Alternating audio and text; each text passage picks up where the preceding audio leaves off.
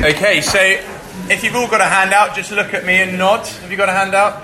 See nodding? Yeah, great. Have you got handouts on that table? Good nodding, well done. Yeah, great. Okay, what we're doing this morning is thinking about fasting in the Christian life.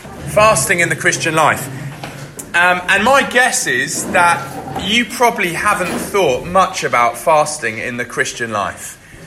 I'm not trying to patronise you, but the reason this is my guess is because, if you don't know me, my name's Nick. I'm one of the ministers here. I've just started being a minister here just last month. And before that, Harriet and I were living in West Africa, and we, basically a Muslim country, but amongst the Christians we knew, a lot of them did fasting, and it was pretty new to us.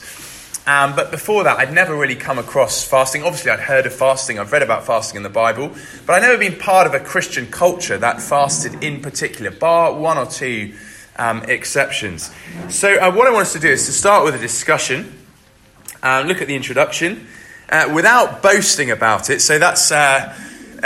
Jesus talks, we'll come to this later, but Jesus talks about fasting, and one of the few things he says about how to fast is make sure you do it in private. So there's a bit of a tension here already, but I don't think he's saying you can never talk about it. He's just saying don't brag about it. So without boasting about it, discuss the following.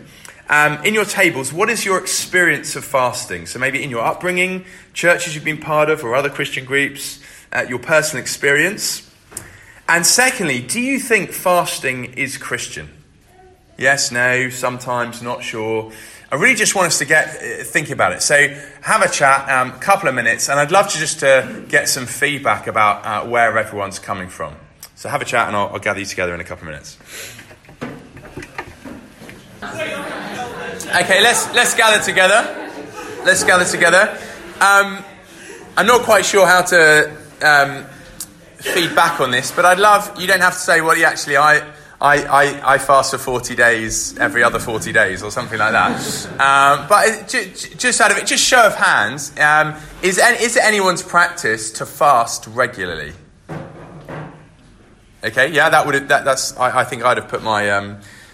I'd have been the same as you. Yeah. Does anyone, just to tell more broadly, what's their experience of fasting in terms of has it been part of their upbringing? Or particularly if you're an international here, maybe you've got a different experience. Maybe churches you've been part of. Anyone want to share? Thanks, Julia. When I was a student, I was involved with Operation Mobilisation Prayer Group, and it was a custom to fast and pray. Can you just remind us what is Operation Mobilisation? It's a mission organisation which was then relatively new and prayed for unreached countries, and people went there. Okay, yeah. And it was part of the culture of that group, was it, to fast whilst you were praying? Yeah. Yes. Yeah. Great. Okay. Anyone else?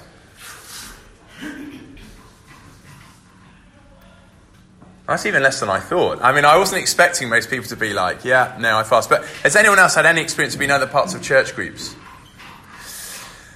So my experience of fasting, I think before West Africa, would have been, I had a friend who I was at university with, actually a friend who led me to Christ, really, well, more than any other individual. And I didn't really see him much after university. In fact, I've hardly seen him at all, but we did speak on the phone a little bit, and he sometimes would advocate fasting to me.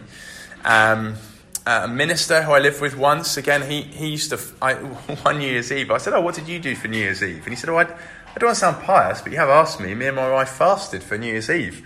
I thought, poor you. And then I guess I lived with a very charismatic Christian when I was in London for some years. And we didn't talk about it too much, but it was clearly part of his church's culture. Then we moved to the Gambia. Harriet and I moved to the Gambia, and I think within it was about a couple of months, my boss, so I worked for a Bible school, he said, right, we're going to fast for our new school project. So I was part of a part-time Bible school, and we were taking it to a full-time Bible school. And I can't remember what the specific need was at the time. Maybe it was finances to finish the final building. He said, I'm declaring a 6-week fast or something like that. And I thought, declaring. It's not even asking if I think it's a good idea. Now, he to be fair to him, he was very gracious, but the idea was that, and he was super flexible about it, but he wanted everyone in the school, including the faculty, and I was on that faculty, to fast and to appeal to the Lord. And then when we were in the Gambia, there'd be a lot of fasting, and often I'd ask people a lot about fasting. And with all my questions, sort of eyebrows would start to be raised. And it was sort of, do you even fast? And people would say, well, in the UK, do churches fast? And I was like, well, not really. That's not my experience. And just to try to show you how strange that would be to a Gambian, is if I said to you, or if you met a Gambian Christian and you said, do Christians in the Gambia read their Bibles and pray in the morning? Now, I'm not saying everyone in the UK does that. I know loads of people struggle. But aspirationally, I think most people say, we think it's a good idea to start your day with Bible and prayer. And if I said, if you met a Gambian and said, actually, most of us don't do that, you'd probably be, you must have a significantly weak church. Well, that's exactly how they'd see us.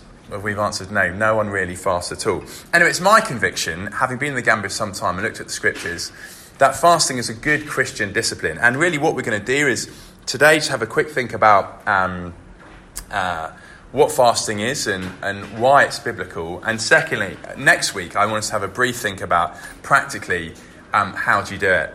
Now, this is a topic that I think not all Christians agree on. It's a sense in which that's true for many, many topics. And you might think, I still don't buy what you're saying, in which case, fine. But at least listen to what the scriptures teach and be the judge yourself. We'd say that for most things. Do listen and examine them yourselves. Okay, well, let's start off then. Some fasting might not be Christian. Reasons why some fasting might not be Christian. So 6 reasons I want to rattle off quickly.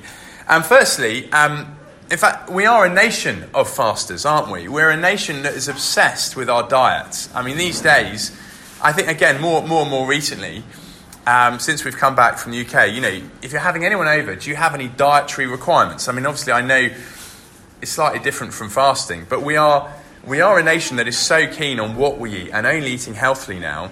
And one of the diets you can do is the 5-2 diet. Put your hand. That's really bad if you're really into fasting. But 5-2 diet, Harriet and I have tried to do it. It's really hard. But 5-2 diet is basically you eat for 5 days in a week and you fast for 2 days a week. And it's basically meant to be a good way of eating healthily. Now, whether it's good or bad, I'll leave to you. But it's not what we're talking about this morning. We're not talking about fasting for the sake of dieting. Not saying dieting is a good or bad thing. We're just saying it's in and of itself, it's not fasting. Or if it is fasting, it's not Christian fasting. Secondly, many religions fast, or many other religions fast. Now, I think this is partly why in the Gambia it's so on the radar of Christians, because so much of Gambian culture, not just religious culture, but because the culture is so religious and so Islamic, that fasting, religious fasting, almost becomes part of the wider culture. And actually, we found this was true very much in the Gambia. We'd see sort of elements of Islam, we'd see pop into Christianity, often sort of minor things or cultural things, but we see them pop into Christianity. And in actual fact, when Gambian Christians come to the UK, they see elements of secularism come into our Christianity as well. Now, in a sense in which that's sometimes inevitable, and sometimes it actually doesn't matter too much, depending on what the thing is. But just because you fast doesn't mean it's a Christian thing. So, for example, Muslims fast in Ramadan. They fast for a whole month in Ramadan. There's fasting in Buddhism. I was reading a book on fasting, and this guy was tracking where they've recorded fasting in different cultures.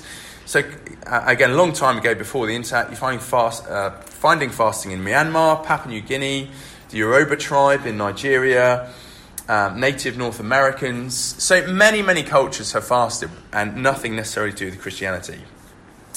Thirdly, there is such a thing as not just non-Christian fasting, but anti-Christian fasting. So just if you've got your Bibles open, look at Acts 23. And this basically records Paul's nephew overhears about a plot to kill him. by his enemies. And if you just look at Acts 23, verse 21,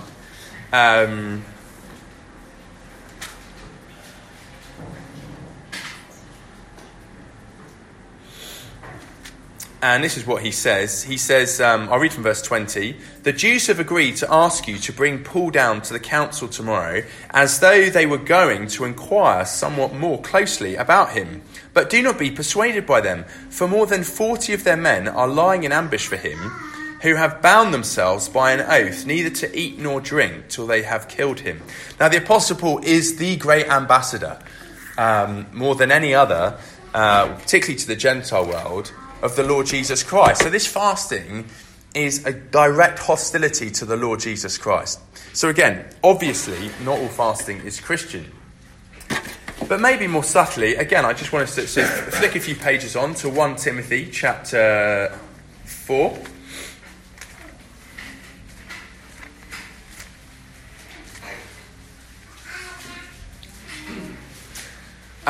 And just really in summary, we're told that food, and not just food, many things in this life are God's good gifts to us and are to be enjoyed. So let me read 1 Timothy 4, 1-5.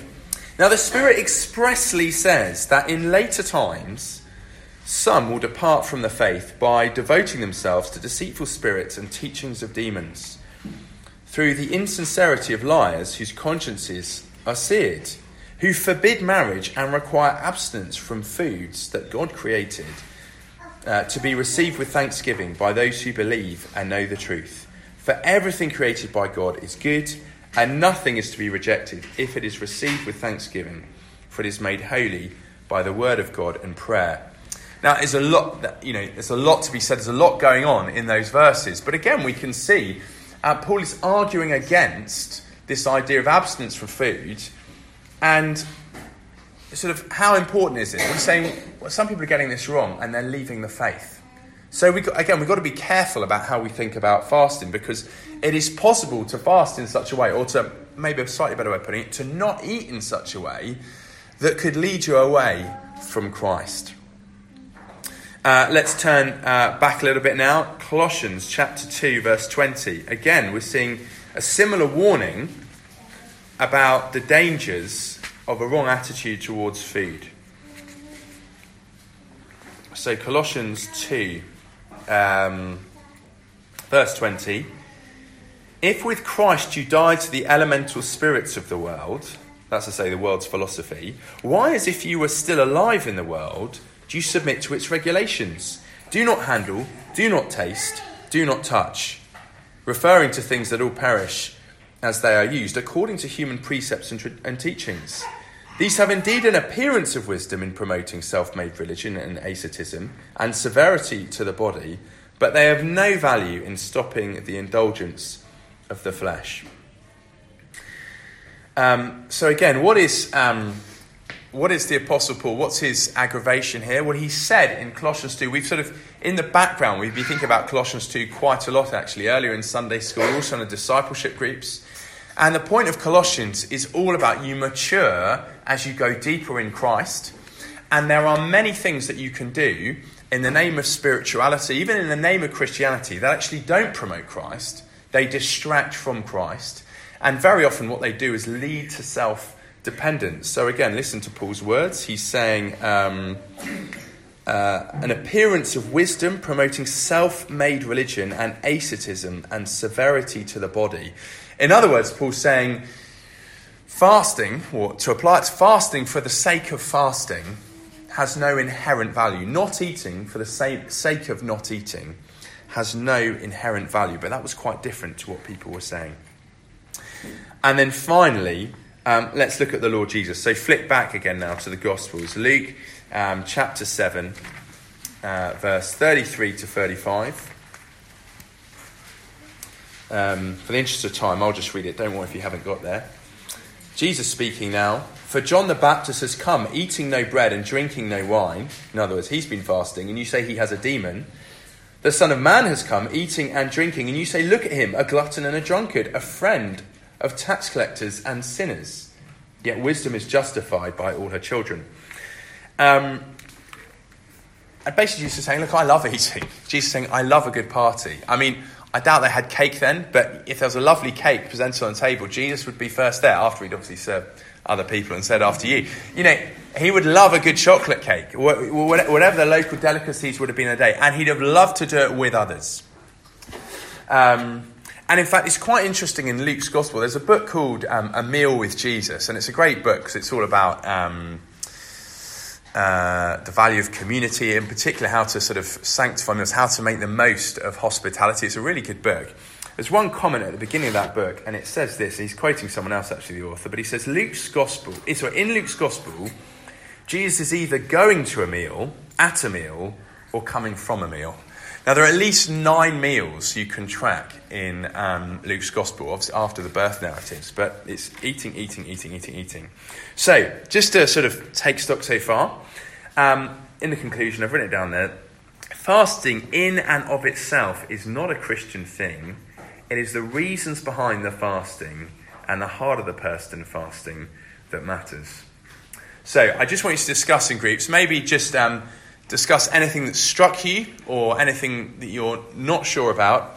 We won't do a massive time to Q&A, but see if you can summarise in your head in what sense is fasting not Christian, or in what sense is fasting not necessarily Christian. Have a chat, just throw some ideas out. Okay, we'll draw it together there. Has anybody got any particular observations, particular questions, or just anyone want to just summarise in what sense can you sort of hone together, in what sense is fasting not Christian? Any questions or comments?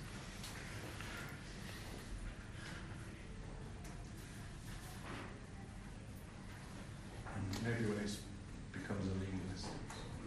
Yeah. Why do you think someone might do it sort of legal? What's going on in the sort of legalistic mindset? I'm fasting because... I need to. Yeah, for religious reasons. For approval. For approval. Yeah. Or I don't know, guilt, I suppose. Guilt. Yeah, okay, yeah. There's something about the fasting that will make me more acceptable to God's sight. And I hope...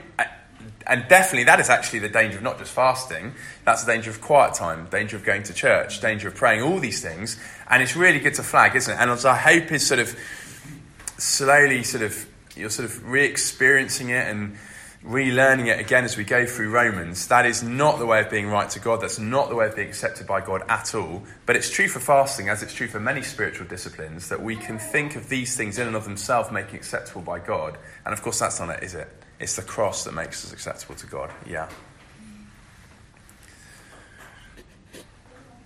Okay, I'm gonna interest of time, I'm gonna move on. Okay, so I've made the case why some fasting is not Christian. What I wanted to do now for the rest of our time is why fasting is good. And I've just put health permitting here. I didn't quite know where to putting it in, but in one sense I hope you'll understand this from fasting, that if obviously you were very sick, or you're in a physical condition for whatever reason that you just needed to eat food, then food is a good gift from God, and we're not talking about those circumstances. But why would occasional fasting sometimes be a good thing? And the first thing I want to teach is that hunger teaches us of our need for God. And I think it took me and I think I'm still learning in many ways.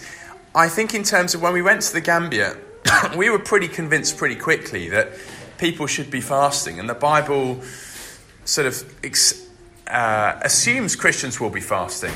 But at the same time, we couldn't quite work out what is the mechanics going on of when I don't eat, when I have a pang of hunger, how is that benefiting me? And that's what we want to think about. So, firstly, hunger teaches us our need of God. Now, we're going to go back to the Old Testament now, and Deuteronomy. So, if you can, flip to Deuteronomy. It's the 5th book of the Bible, all the way back. If you can't, don't worry about it. I'll just read it out. So, Deuteronomy chapter 8. I'm going to read verse, really focusing on verse 3, but I'll read from chapter 8, verse 1 to 3. So, chapter 8, verse 1, Deuteronomy 8, verse 1. The whole commandment that I command you today, you shall be careful to do, that you may live and multiply, and go in and possess the land that the Lord swore to give your fathers. And you shall remember the whole way that the Lord your God has led you these 40 years in the wilderness, that he might humble you, testing you to know what was in your heart, whether you would keep his commandments or not. And he humbled you and let you hunger and fed you with manna, which you did not know, nor did your fathers know, that he might make you know that man does not live by bread alone, but man lives by every word that comes from the mouth of the Lord. Now, again, there's a lot going on here. There's an awful lot going on here. And, there's an even more profound point that's picked up on, we're sort of alluding to but not making here, is that the ultimate thing we need more than anything else for life is the word of the Lord. But there is this creation there's this link with hunger. So look at verse 3. And he humbled you and let you hunger. Or in other translations, he humbled you by letting you hunger. And what the Lord is talking about here, it's in Deuteronomy. The people of Israel are about to enter the land. And God has rescued them. But since their rescue, they've had a very, very checkered history with responding to him in the right way, responding to him in faith. So you might remember they come out that they're rescued from slavery, a supernatural rescue. There's the 10 plagues, or the last one with the Passover, and there's the parting of the Red Sea, and they are freed from their slavery. And the first thing that they do is grumble, and then a bit later on they start to worship God not as who he is, the creator of heaven and earth, but as a calf. They make the golden calf, and Aaron leads them in that. And what does God do? He humbles them. He teaches them of their need for him. He humbles them by letting them hunger. And what seems to be going on there is a physical need. There's a hunger. There's a pang of pain. And that physical need was given to them to lead them to realise a spiritual need, that they needed the Lord. So the physical need, the pang, was for food. But it was to lead them to spiritually understand that they needed the Lord. And I was just trying to think through, why does this happen? Because the sense in which that you cannot find a chapter in the Bible that absolutely just explains this is exactly what's going on in fasting. You have to piece it together. But I think what's going on is this. The physical pain, the physical pang of hunger reminded them that they were not self-sufficient. They needed something outside of them, outside of themselves. They could gather the food, but they couldn't make the food grow. It comes from the Lord. And that is true for us, isn't it? Our supermarket shelves are so packed. Even in a time of financial crisis, the supermarket shelves are full. And we just don't really think about where our food comes from. We don't really think that it comes from the Lord. Even if you're the richest, most successful person in the world, you still need something outside of yourself to sustain you. And what the Lord's doing here is he's saying, I've withdrawn food from you, obviously by taking them to the wilderness, so that then you'll then realise you need food and you need me. And then, of course, he provides them, and he provides it miraculously. And I think possibly that is one of the reasons why in the West we are very spiritually flabby, is because we are so well fed and we're so affluent. Again, it's a theme drawn throughout Deuteronomy. Again, it says, when you go into the land and you have everything you need, be careful that you'll forget that actually what you really need is me. In other words, you can have all your needs so well met physically that you find out you forget your need of the giver. And what it's meant to point us to is a spiritual need. So what's going on then in fasting? I mean, obviously this is a link. It's not a text about fasting, it's a text about hunger, but I think it's the same thing going on. What's the psychology going on that takes me from the physical to the spiritual? I think it's this. The physical pangs of hunger remind me that I'm dependent. I'm dependent on food. I'm depending on something outside of me. Now, obviously, you don't have to be a Christian to remind yourself that you need food, but that does humble us. But as a Christian, it reminds us that we need to look to the Lord for all our needs, for our food.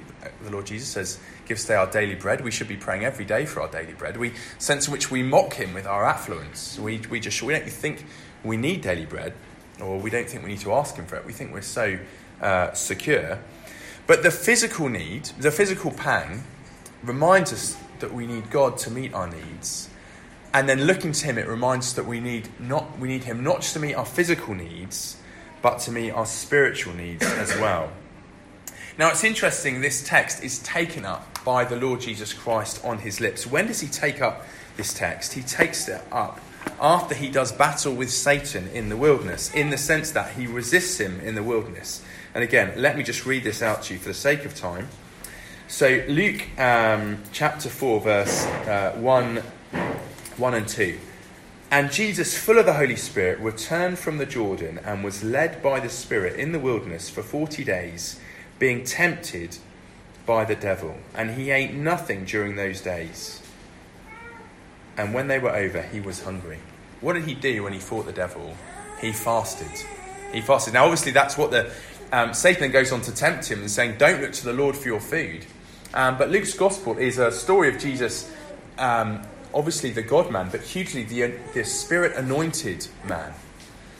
And as he hungers, he fasts for the Lord's help, and is provided to him.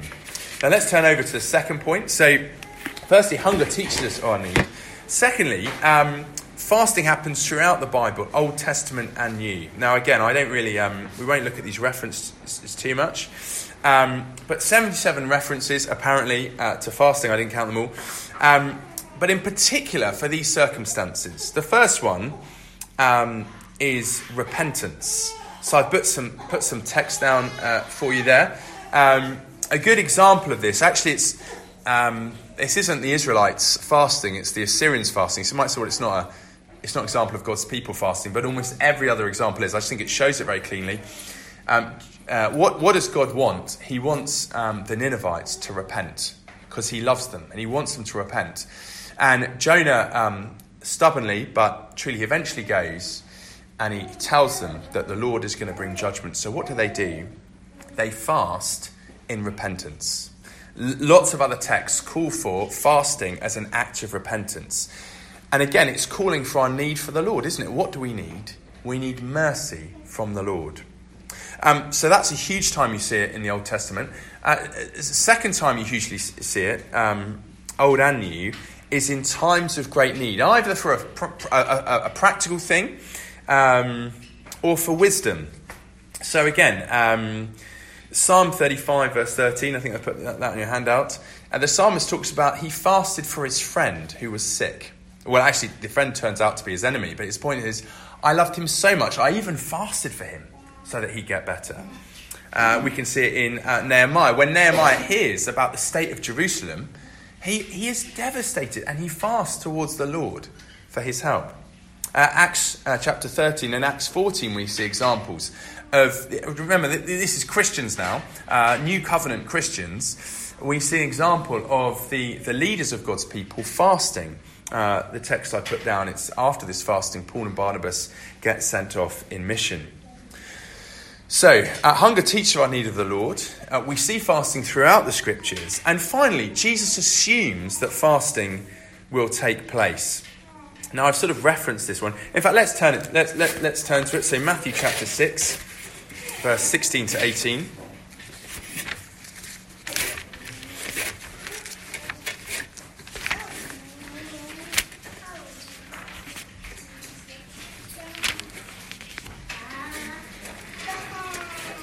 You'll be very familiar with these words, but let me read them out to you. Jesus says, "And when you fast, do not look gloomy like the hypocrites, for they disfigure their faces." He goes on, verse 17, "But when you fast, anoint your head and wash your face." Basically saying so that no one else sees your fasting, but that your Father in heaven sees your fasting. Now, you could say, oh, well, he's only talking about the fasting at the time because they did it then, because we're still talking about pre-New Covenant, the Spirit-given age. But that's quite unlikely, because the other examples he gives about what it means to be a citizen of the kingdom of heaven is to pray in secret and to give money in secret. So it's unlikely that he'd use praying and giving money, that obviously Christians continue to do, but fasting something that you don't do. I guess it's technically possible, but I thought unlikely. Perhaps more convincingly, though, look at, turn over a couple of pages to Matthew 9, verse 14 to 17.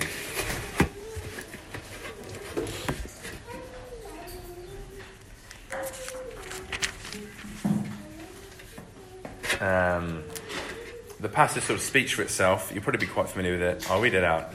Matthew 9, 14, 17. Then the disciples of John came to him saying, "Why do we and the Pharisees fast, but your disciples do not fast?" And Jesus said to them, "Can the wedding guests mourn as long as the bridegroom is with them? The days will come when the bridegroom is taken away from them, and then they will fast. No one puts a piece of unshrunk cloth on an old garment, for the patch tears away from the garment, and a worse tear is made. Neither is new wine put into old wineskins. If it is, the skins burst, and the wine is spilled, and the skins are destroyed. But new wine is put into fresh wineskins, and so both are preserved." Now, really, Jesus is making a huge claim here that he is the bridegroom for his people, and just some lovely, lovely Old Testament imagery he's picking up on, and it's about God the bride loving the bridegroom, in other words, Jesus loving the church like a husband loves a wife on their wedding day. Beautiful pictures. And this is the answer he gives to why aren't your disciples fasting? And we thought about, haven't we? Fasting is talking about our great need, isn't it? It's a recognition of our great spiritual need, in particular for God's mercy, but also practical needs. But Jesus is saying you can't fast now. You can't fast now that I'm here, because the bridegroom is here. I mean, in one sense, it would be crazy, wouldn't it, to have a wedding, get married, and to have a fast, have no party, nothing like that. But that imagery is what Jesus is saying the gospel is, because when I'm here, Jesus is coming to meet all the needs of his people. Of course, he meets the spiritual needs through forgiveness of sins and our justification. That's what we need most. But of course, when he returns on the great wedding day that is looked for in the future, it is every single need met. Very often, new creation is pictured of as a feast, isn't it? Jesus coming down from heaven as, Jerusalem coming down as a bridegroom dressed for her husband, beautifully dressed. It's going to be a celebration, and every one of our needs are met. Our spiritual needs are met now, but we still live in a fallen world. But one day, Jesus is going to return, and we will not have even a physical need. Many of Jesus' parables, remember, are of wedding feasts and the wonder that it will be. And Jesus is saying that you can't fast now because I have come to meet all your needs. But then he says, verse 14b, the days will come when the bridegroom is taken away from them, and then they will fast. So saying you can't fast now, but the times will come when you will fast again, because the bridegroom is going to be taken away. Now you could say, is that maybe that's just a one day? That's the Easter Saturday, as it were, because the bridegroom's taken away and now he's back again with us by his Spirit. But actually, again and again, Jesus being the bridegroom, that language is of him returning, him being present once and then him returning. And of course we see, don't we, if it was only Easter Saturday that he was talking about, the bridegroom taking away, them not eating, that wouldn't make sense, would it, of the fasting that goes on in, say, the book of Acts. So fasting now, what are we doing when we fast now? We don't fast, or the disciples didn't fast because Jesus was here with them. Or there, I should say. He was there with them. And then he's saying, but now there will be a task fasting because the bridegroom is being taken away. And so we're fasting. And what are we fasting to do? We are fasting. I think the needs are still the same, aren't they? For repentance and for other needs that we might have, for wisdom, for practical needs. And then when the Lord Jesus Christ comes, there will never be any need for abstract wisdom, because we will see God face to face and be perfectly filled with his Spirit and perfectly know his will. We will never have any practical needs, because there will be nothing that ever goes wrong in glory that we don't have. The reason nothing will ever go wrong is because all our needs are always met. So what are we doing now when we fast? Now in fasting, we remind ourselves that we're dependent on the Lord Jesus Christ.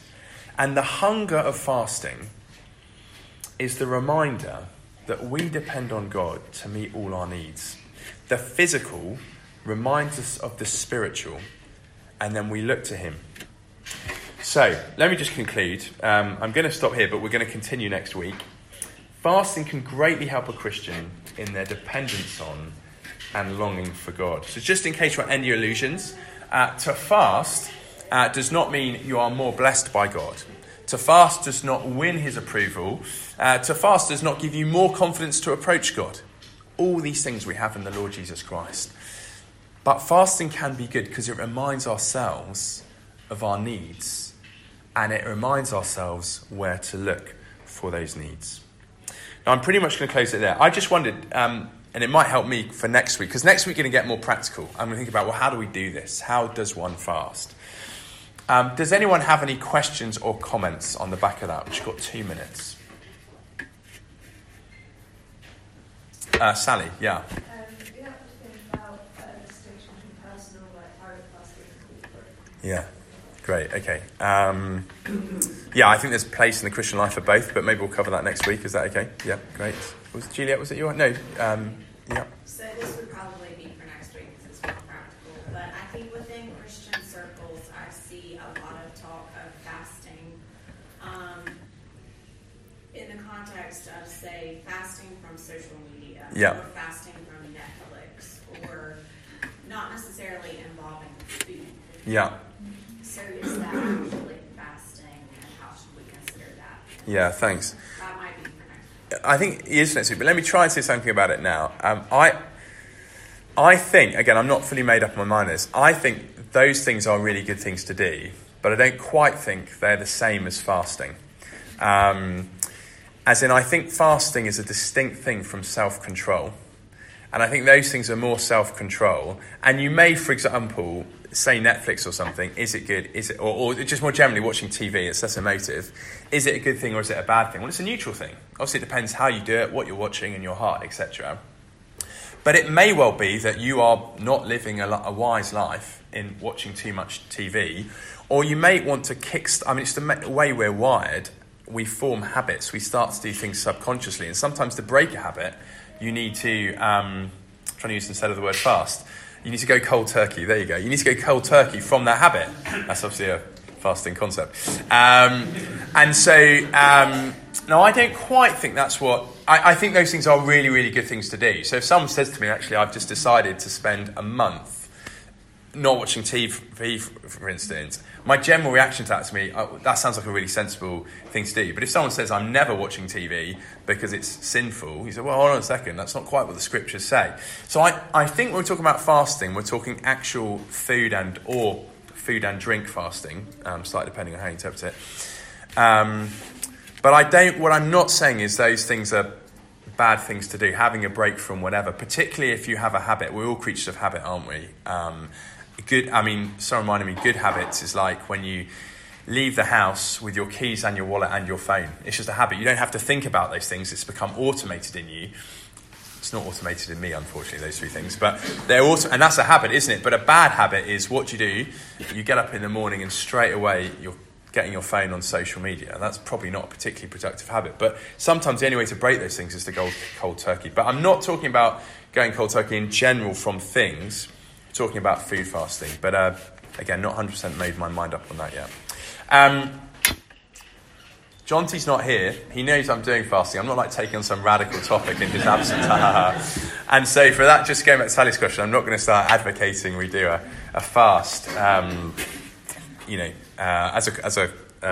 as a corporate body at all. And I know Christians think quite differently on this as well, but I'm pretty convinced, and I hope you can see, it's quite hard to say Christians shouldn't be fasting when you look at the teaching of Jesus and the practice of the apostles. But it's taken us a long time, Harry and I, to think about fasting and to clarify in our head what it actually is.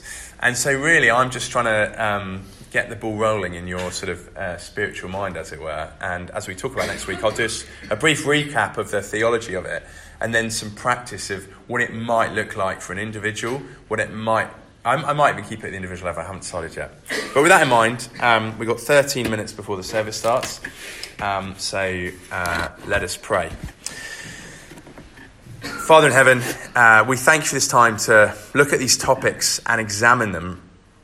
And we pray that you'd make us wise. And Father, we pray that we would see that our needs are far greater than food.